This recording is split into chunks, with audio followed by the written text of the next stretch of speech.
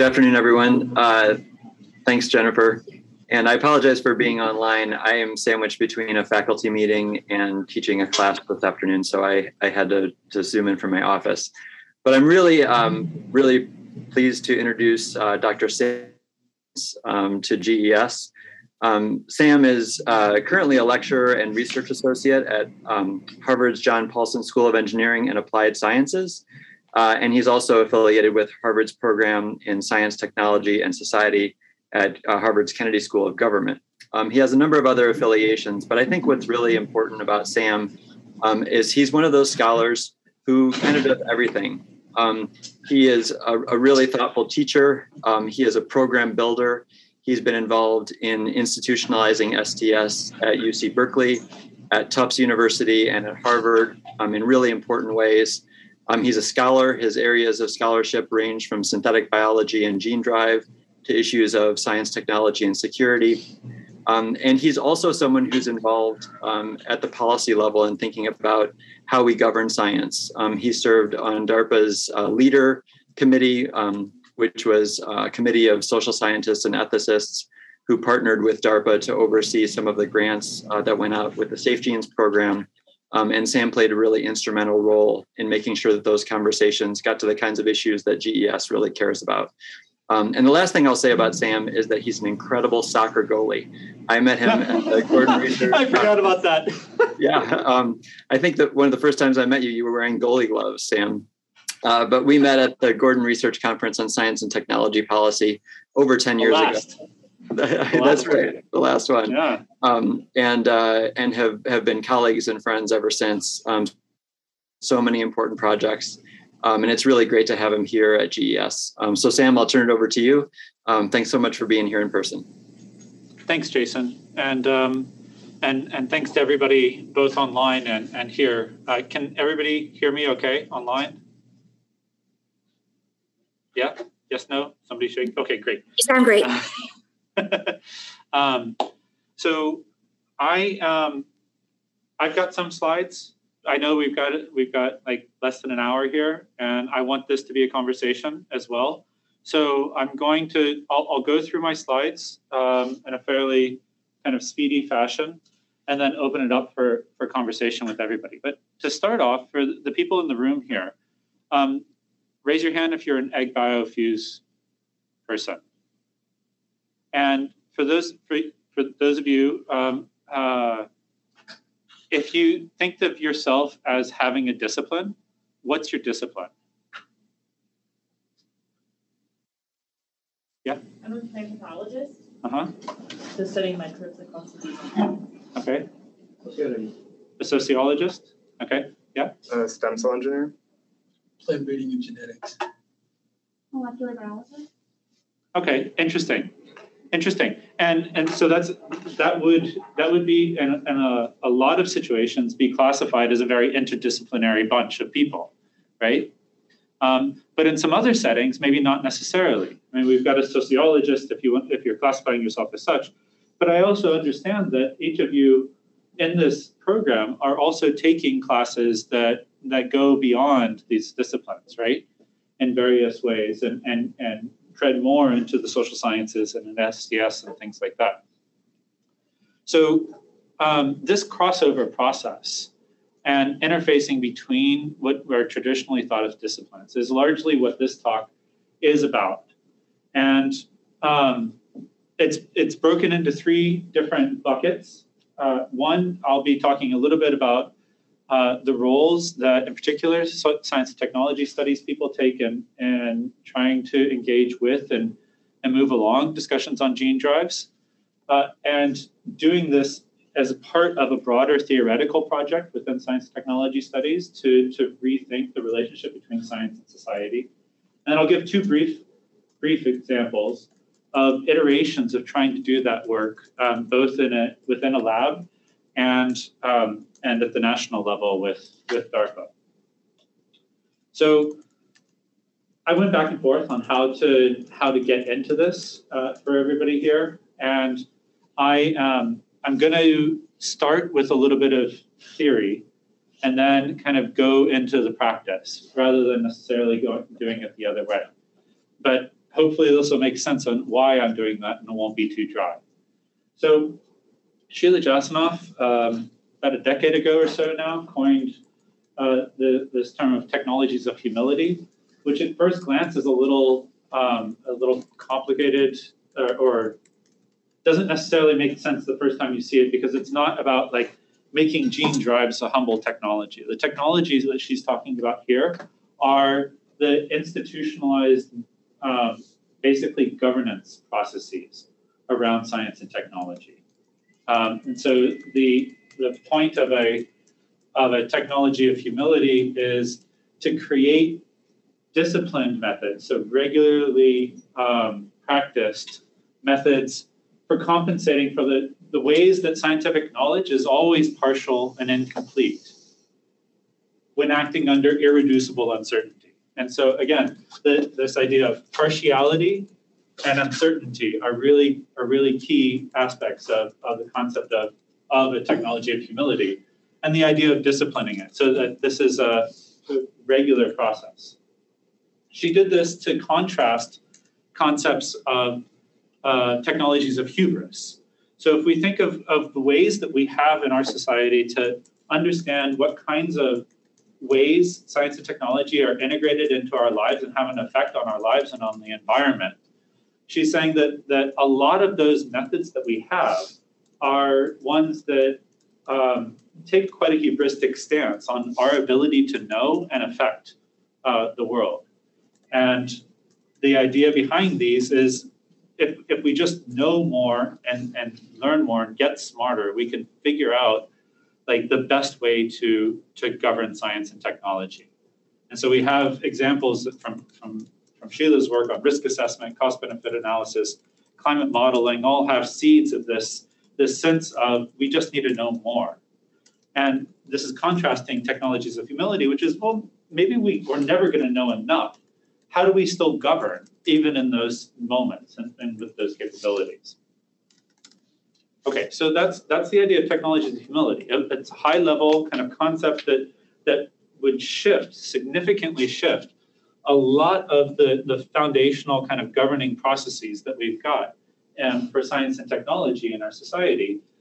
But how do you take that from a good idea and turn it into actual practice, actual work? Well, one way that's been approached is by Jason Chilvers and Matthew Kearns in England, who are saying a lot of these efforts center around broader engagement, trying to get more and different types of groups of people involved in the process and of science and in the governance of it. And in their work, they talk about they call them interdependent paths for remaking participation. There's a lot of words on here. I'm happy to share my slides afterwards, but essentially, one of these paths is about building in a capacity to ask questions about the assumptions that you're making about who should be involved and what the appropriate frame is to study or engage with or govern the particular area of science and technology you're working on. This one is like, what are the assumptions that are being made? This box is about what are the things that are being left out? What are we not attending to? Whose positions are we not highlighting and foregrounding in a particular process of participation and a particular process of governing? This box then moves up a level and says, well, so these two boxes are, okay, we conducted an experiment in participation. What are we going to do? How are we going to do that better next time? This is basically the idea that we need to be experimenting with the ways that we're making assumptions about who should be involved and what should be done in trying to open up our attention and our inclusion into the making of science and technology and its innovation processes. And then the last pathway is to systematize that process of being experimental in how we engage publics, how we bring broader communities into the fold. Okay, so that's all the theory I'm going to give you. Why? Again, this is great, and I think Jason and Matthew are really pushing a lot of boundaries of the work that is being done on engagement with broader communities and having that feedback into research design. But how do you do it in practice? So if I were to say who I am, my first thing I'd probably say is I'm a science and technology studies scholar. I am somebody who is really interested in these processes and trying to re-envision the ways that science and society are related and turn those into meaningful action within, from undergraduate training to lab research to national and international policy and governance kind of systems.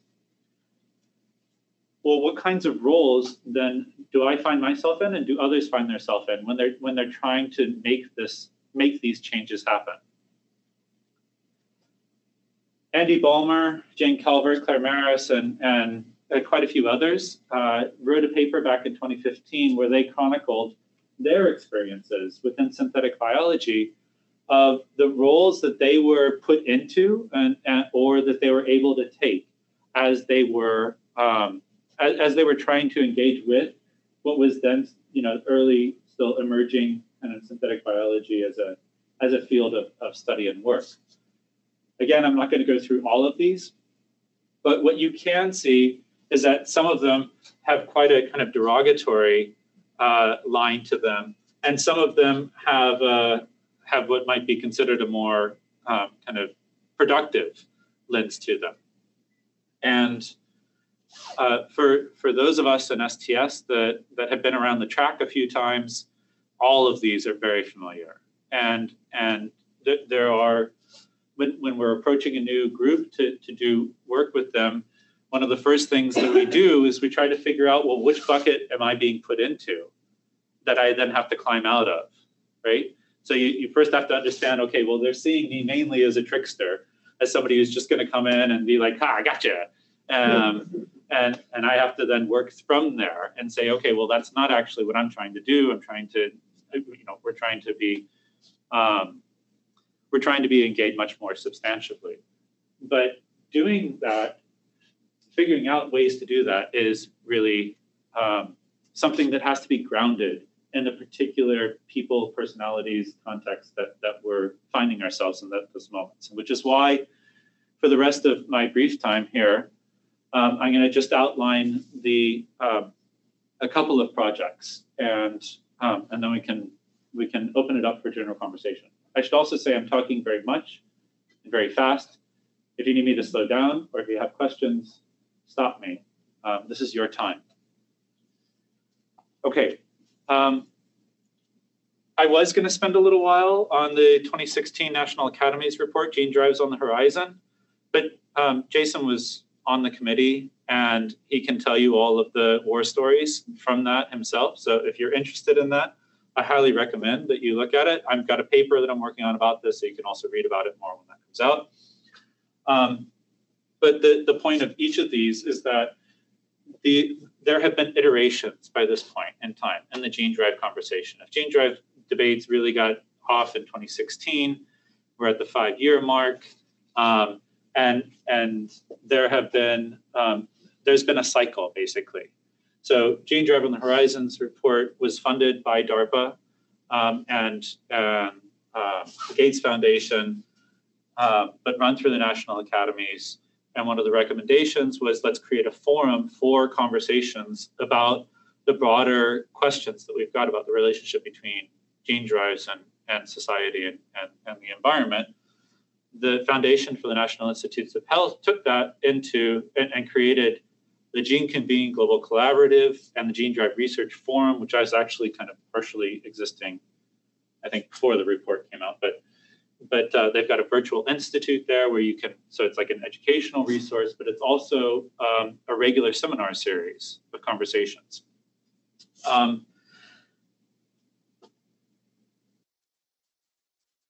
Yes, I can say more about that if you want me to later.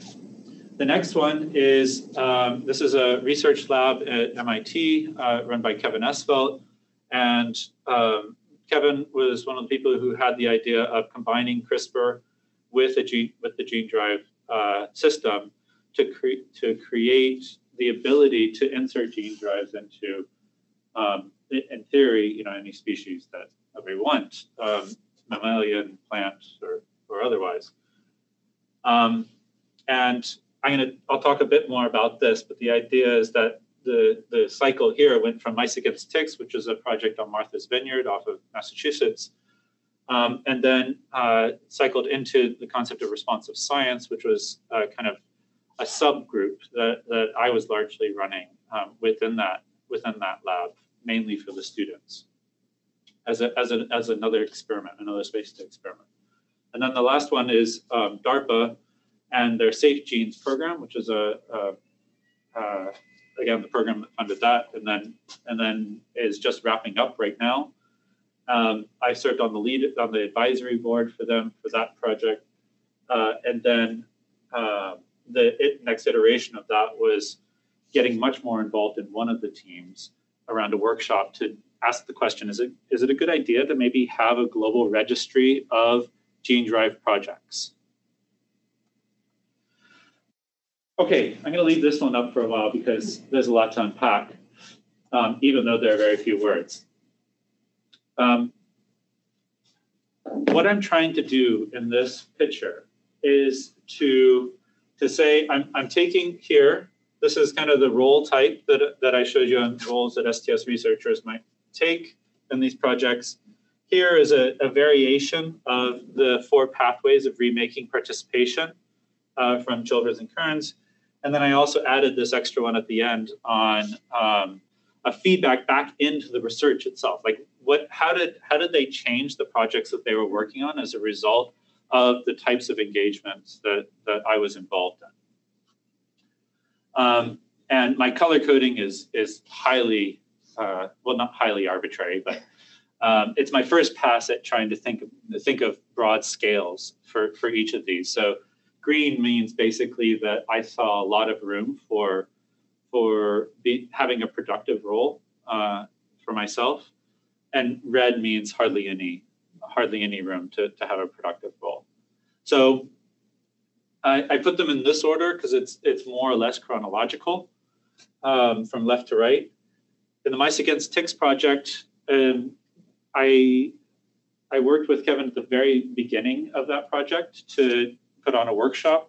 The idea was bring in a wide set of stakeholders and others who might be interested in the idea of a gene drive system on Martha's Vineyard.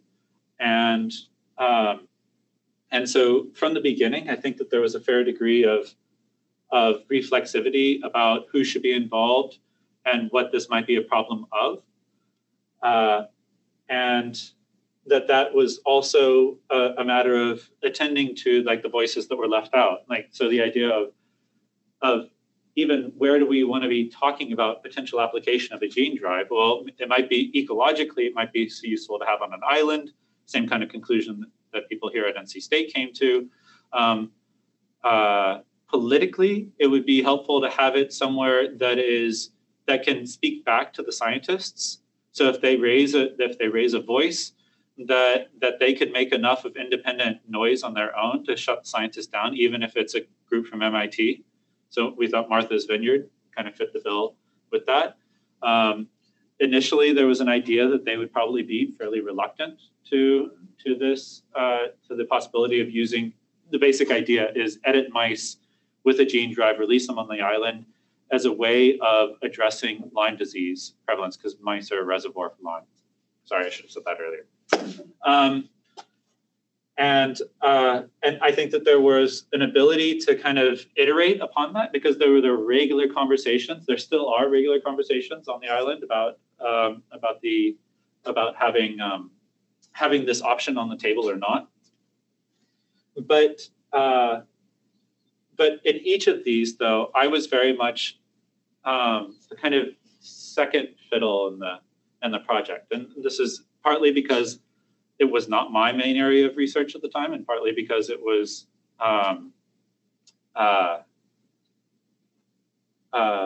just the personality dynamics in the project as well, right? So I put these all as yellow because they were, it was much greater than a lot of other projects could have been in terms of the ability to ask more critical questions about the assumptions that we were making and have those then turn back into specific changes like, do we want to take DNA from another organism or just from a mouse? And just shuffle the DNA around in mice, for example. But the iteration, I'm going to move much faster because I only want to take another minute or two here. The iteration, though, was after working with the PI on a lot of these efforts, I was seeing my my voice kind of always be kind of repositioned, if that makes sense. And there were a bunch of students at that time who were coming into work with this lab because of the promise of being attuned to a lot of the social dynamics. But they didn't feel like they had enough of an opportunity to actually explore those questions. And so I was like, well, let's just form a small group to explore those. And that turned into the Responsive Science Working Group that over the course of 2 years had this set of half dozen students or so really work through these questions as they were themselves going out to other potential field sites to see, well, what about something on the Virgin Islands or Hawaii or New Zealand? And so we had a whole methodology that we were able to work up on. What kinds of questions should we be asking? How do you present yourself? How do you understand what the local communities are? What's the purpose of going to these sites? Is it to like convince them that gene drives are a good idea, or is it to listen to them as to what the major issues are that they're dealing with in their local communities? And is a way of first understanding who they are and the social and cultural, let alone ecological dynamics on these sites. I found that was a lot better. Like I was able to make a lot more progress with attending to the uncertainty and ambiguity around the science than I was as a kind of co investigator on the larger project. Okay, with DARPA, initially as a member of an advisory committee, I'm basically I'm under a non-disclosure agreement, so I can't say too much about the content of what I was working on there. Two, the process, though, is the advisors for the Safe Genes program were created before the program itself was formed. So the committee had a say in the structure of the funding call itself, which I think is really, really important. And that's why this is orange. But the degree to which that leads then to the ability to, orange and not red is what I'm saying.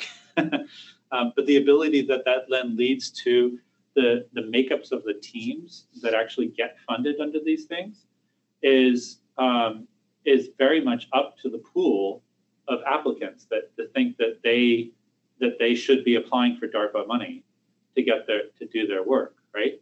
As opposed to the National Institute for the Arts or National Institute of Health or something like that.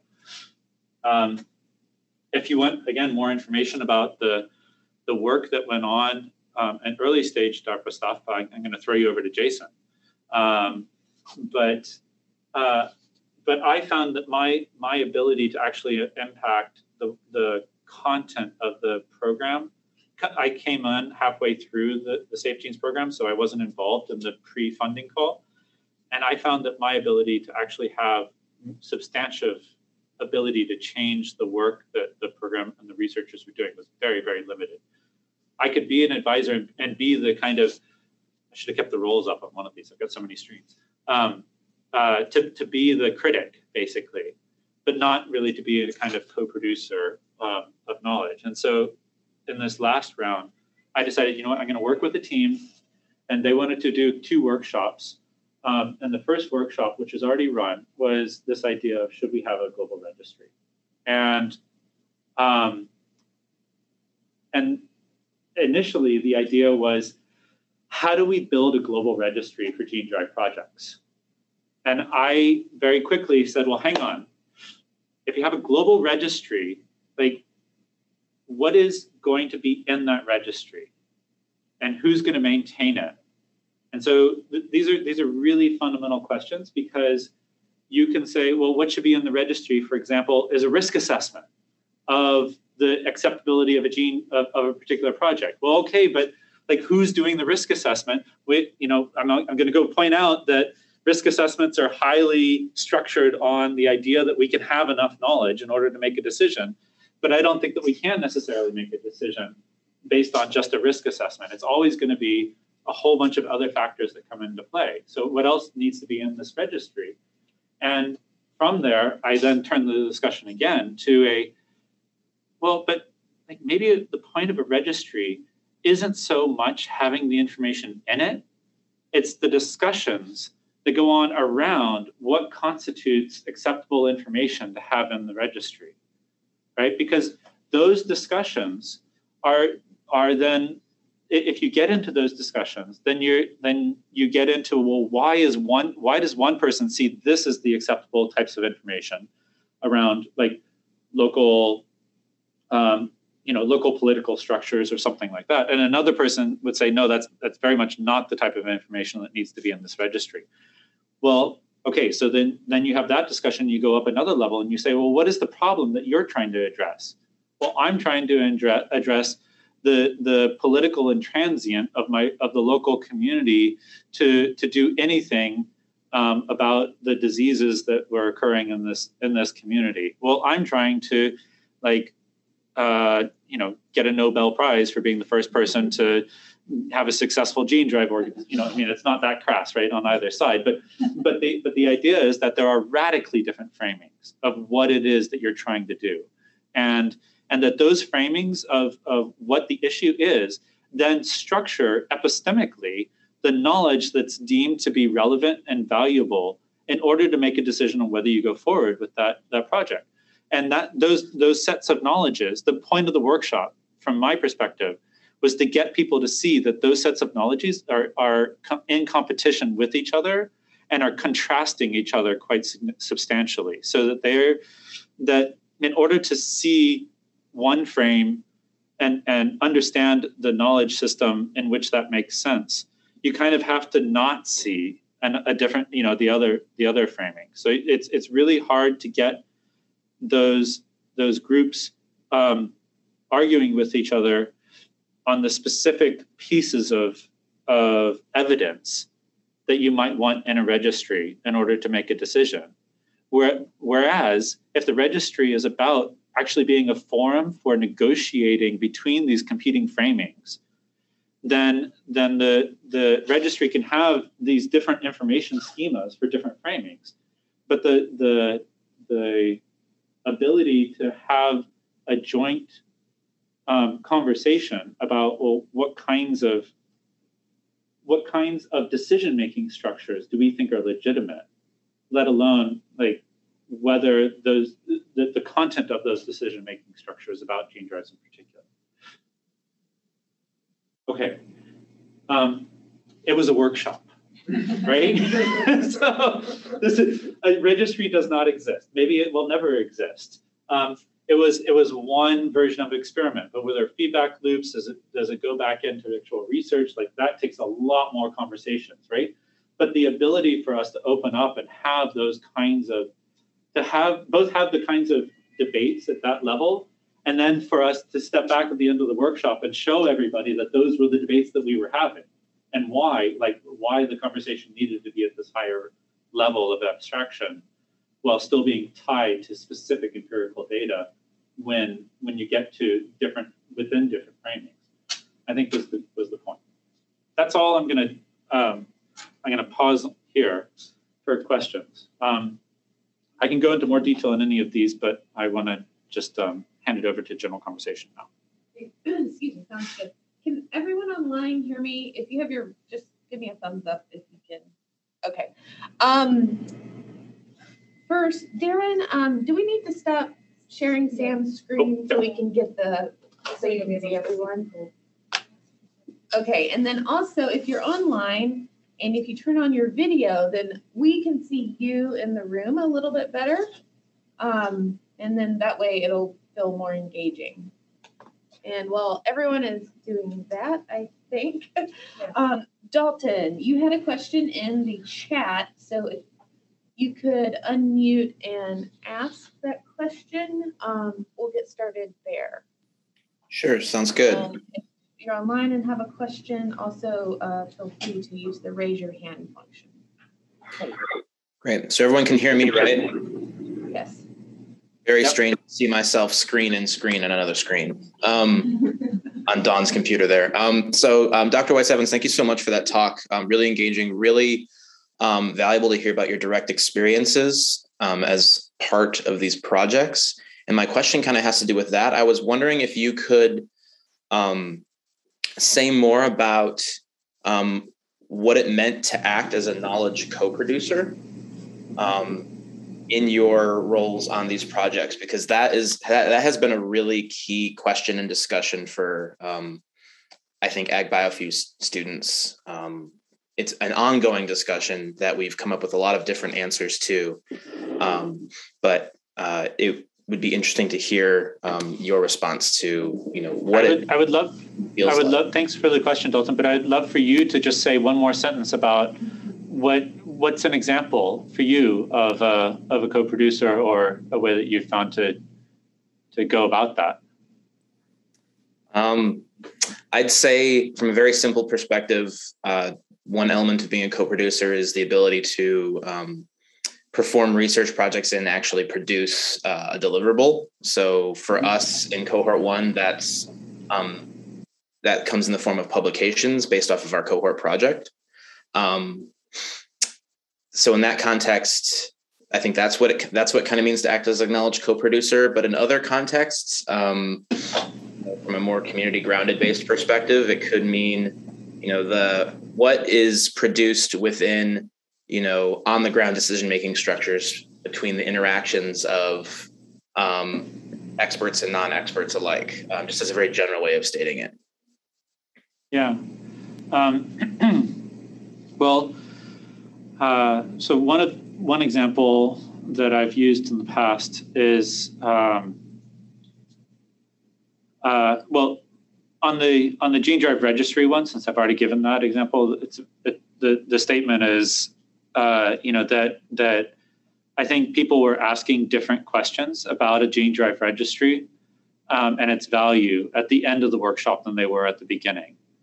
And for me, that is a process of co-production. Because again, co-production here, I'm understanding it in an STS lens where the co and the co-production are political orders or social orders and knowledge orders. So that if you work within a particular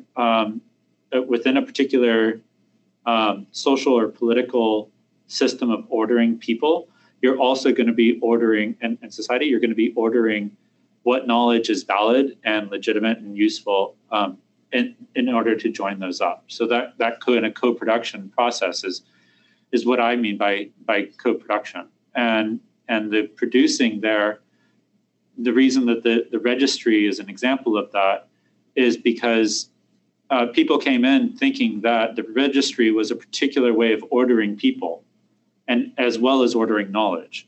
Of deciding, okay, well, where should the registry live? Like, should it live within Imperial College London, or should it live with at the UN or within a local communities or whatever, and whose knowledge should go in it are all parts of conversations about who has the power to make the decisions in these cases and what knowledge is relevant. So.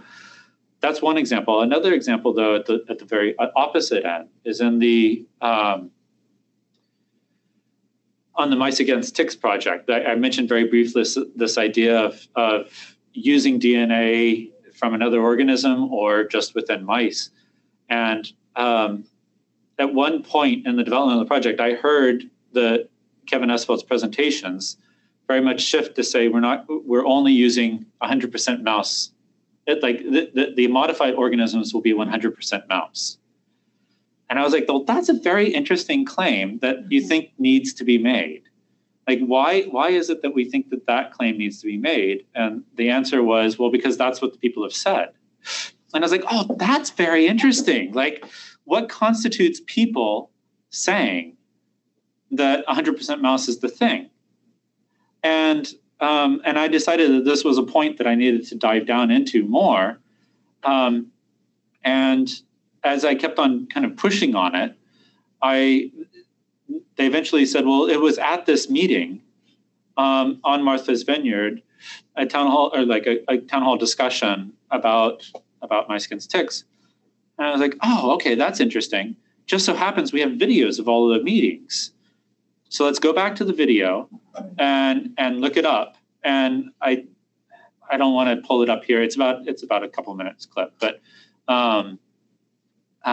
Kevin is kind of talking about the value of democracy and town hall decision making and et cetera, et cetera. And then he says, okay, well, so who here, and just in the course of his sentence, is basically saying, okay, all right, well, let's just ask, who here would want us to alter the, I haven't watched this clip enough time to get the very specific wording correct, but it was like, who here would want us to alter mice to be resistant to just the Lyme vaccine? And then you can kind of only see a part of the audience as well. And then who here wants to do it for all vaccines?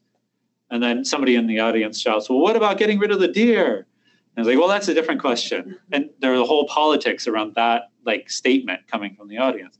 And then Sam Telford, another scientist next to him, says, well, what about not doing anything at all? And he's like, oh yeah, who wants us to do nothing at all? And nobody raises their hand. And then and Kevin says, well, I'm kind of shocked, because I thought that we need to have a few more critics in the audience. And then it cuts to somebody in the audience taking the mic. And so, by the way, the question about 100% mouse has just happened. Did you notice where it happened? I'll come back to that in a second.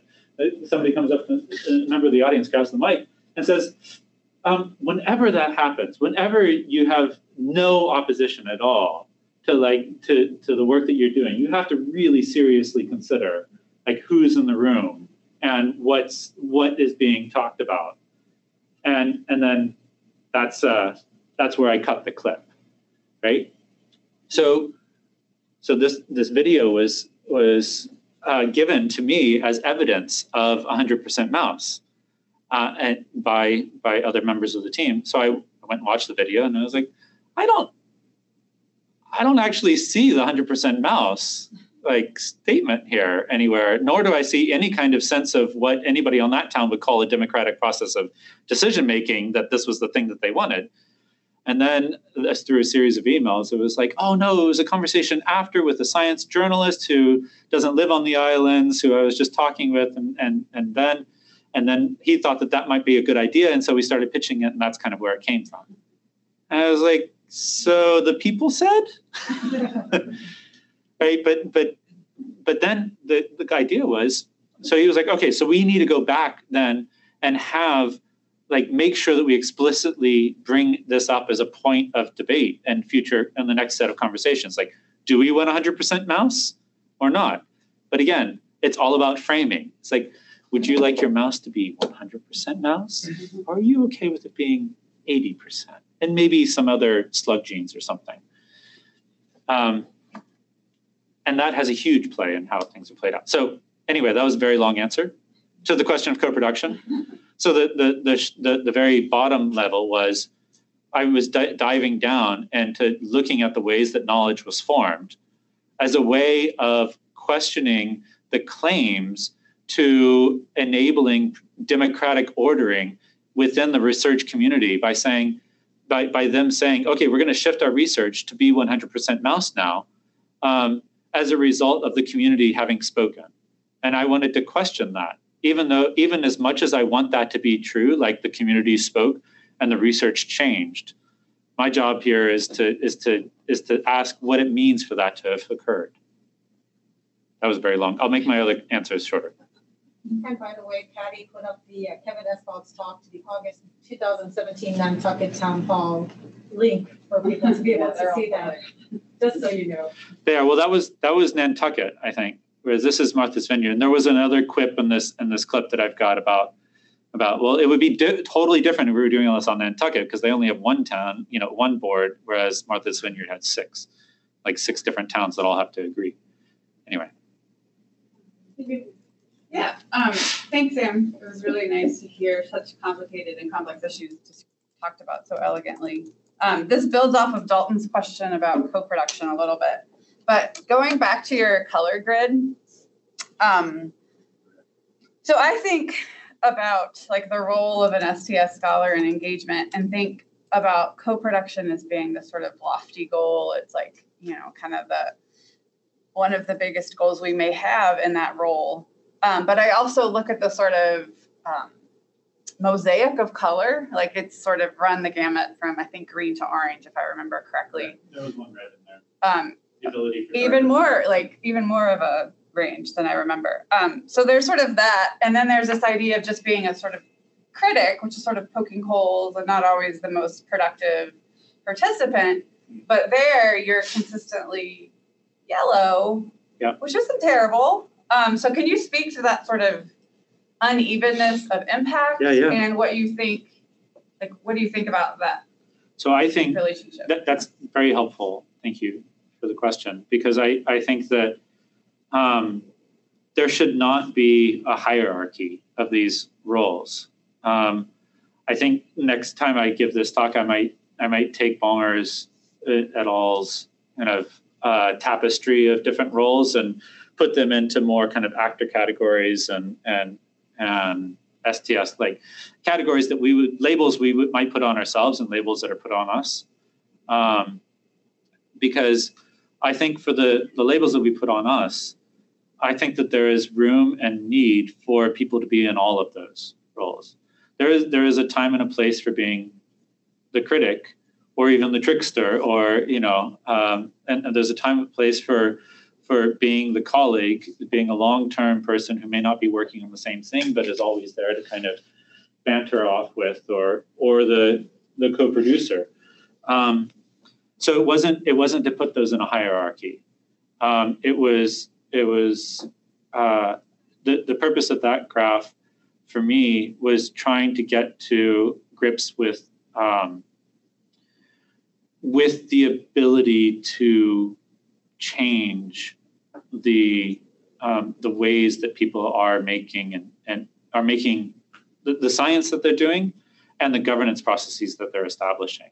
So I was very much positioning my goal as being a co-producer and a colleague and those kinds of roles.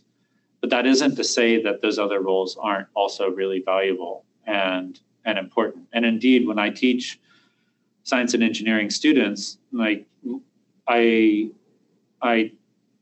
often have a whole section of whatever my course is on the different ways that you can be in relation to science and technology studies. So like you can be an STS scholar or researcher. You can be somebody who has an STS friend. you could be an ally of the field. You can be somebody who knows what they don't know, right? And knows at least that certain questions are not being asked and probably should be. And like maybe this is a moment to pause. And all of those roles and more are ones that need to be attended to, because there's no point. The world would get nothing done if everybody was STS, and the world. Well, you can already see what's going on in the world as a result of not attending to these broader questions about the relationship between science and society over the last 100, 200, 400 years. So yes, more of all of them. Yes. So did you, for these like different aspects of that graph, did you have a different what did you want to be in those roles? Like, were you trying to be the critic versus the educator versus the co-producer? Or did you have a personal goal in each of those moments? And then was the critic how you thought you were being perceived? Thanks. Yeah, that is a great question. And I'd say it's in each of these cases, it was a matter of trying to understand what kinds of roles I could occupy, which ones would then have the most beneficial impact to the group that I'm engaged with, and which ones are ones that I could manage with the time and resources that I had. Right? For a lot of the Mice Against Tick work, as I think I said, that was unfunded work for me. I was never on a grant for it. It was always a second or a third kind of level project in terms of my work portfolio. And so I wasn't able to give it a lot of the attention that I wanted, even though I knew it could be desperately done. And actually, for the first several years, I was talking to Jason and others to try and say, somebody, like, I need a graduate student, like I need somebody who can be on the ground with this group on a regular basis that I can then interface with and other people can then interface with.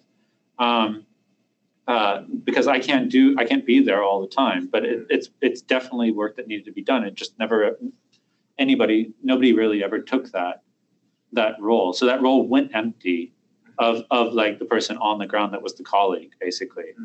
And I didn't have the capability, I didn't have the capability really to be more than a critic.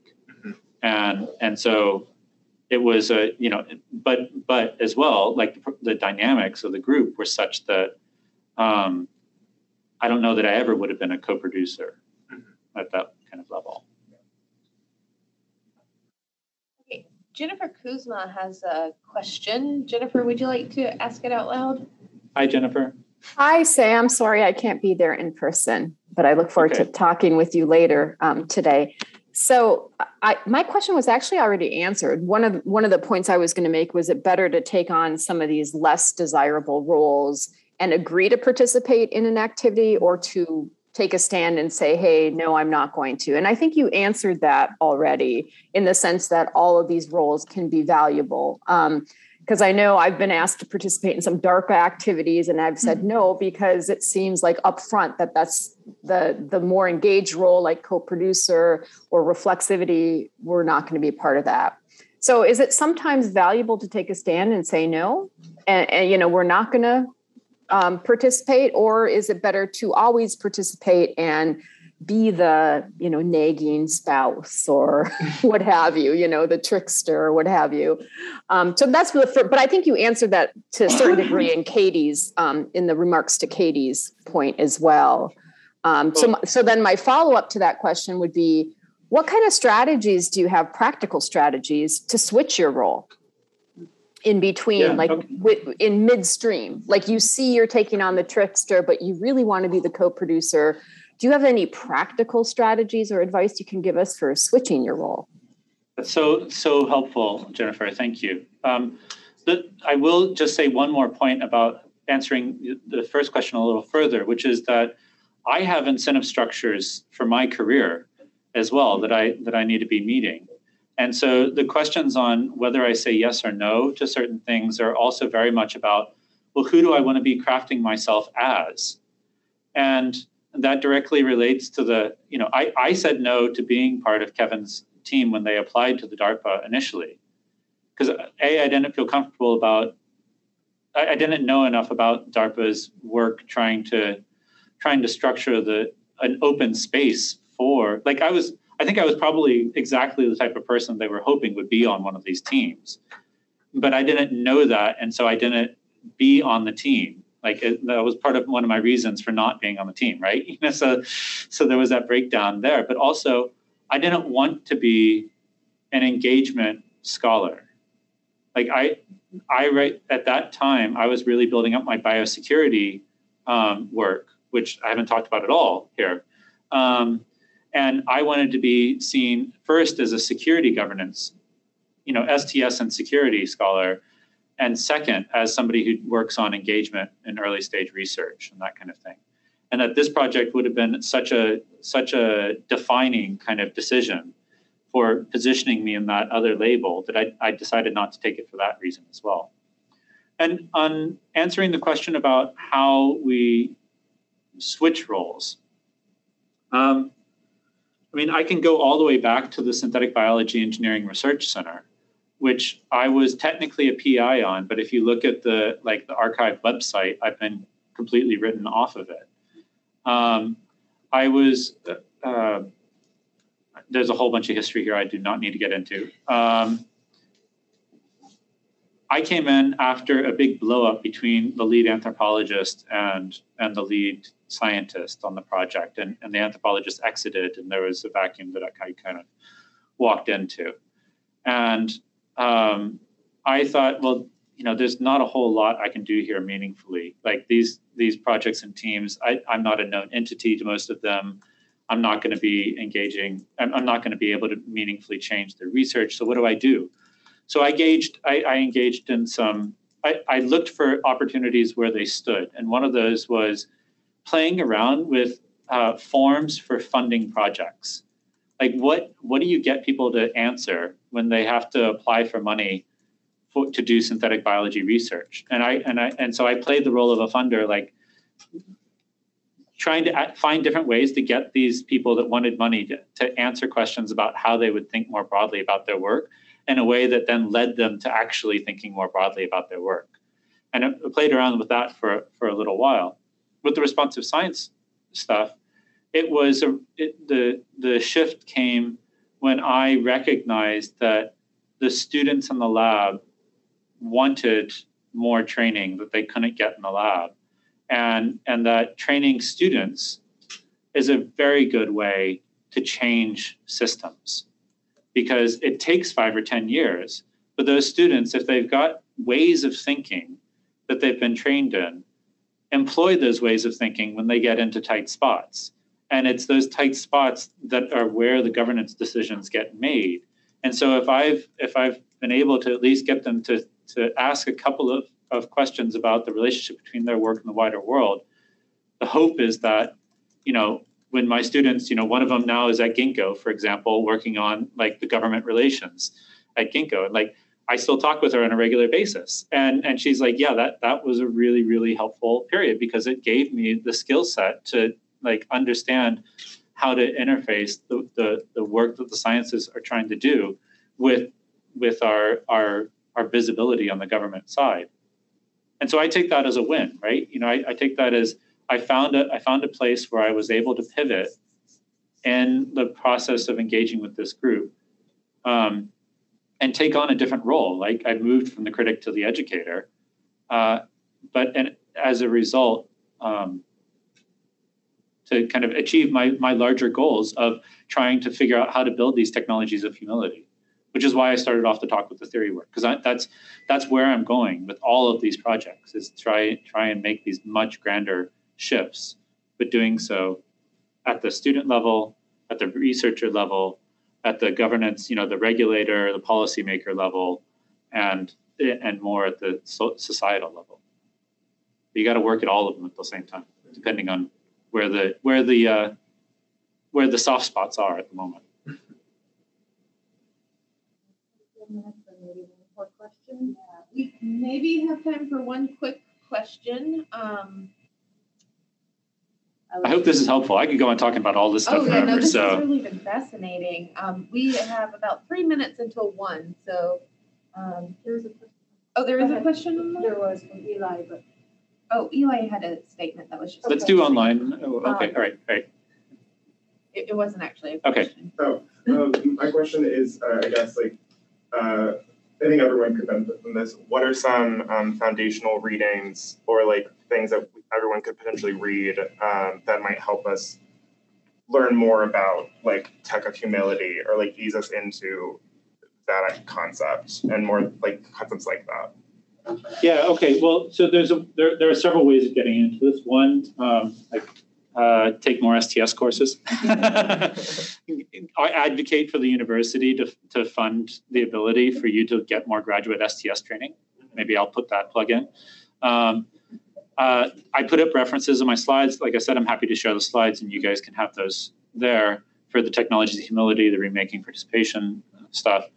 But those pieces are also themselves in conversation with the STS community and a long tradition about public understanding of science, efforts at participation and engagement, and the like. And you can follow the reference trail for some of those. I would also, though, very, very strongly recommend the Handbook on Science and Technology Studies. So the handbook is reissued every 5 to 10 years or so. And the latest handbook has 2 chapters on participation, one by Gary Downing and somebody else, I forget, and one by Javier Luzon and a couple of other people, I think. And they're about both the engaging with communities and so research projects that try to engage with broader communities, and STS people that try to engage with the subjects, the groups that they study. And so that the chapters need to be kind of read together in a sense, even though they're not meant to be, but like they weren't initially designed to be, but they need to be read together to kind of parse out those differences. But that also, the point of those is to give you a sense of the landscape of the field circa 2016. Thank you. I think is a really great point to end on. Places where we can go for more. So I want to thank everyone for coming in person and joining us online. And Dawn put a reminder in the chat, but next week we will be hearing from Dr. Denise Kostic, who is a retired senior scientist and head of the Mays Germplasm Bank at CIMMYT. And she will be in person, so if you'd like to come to this room, PO 202, you're welcome to do so. And with that, if everyone could just help me thank Sam once again, and thank you. See you next week. Thank you.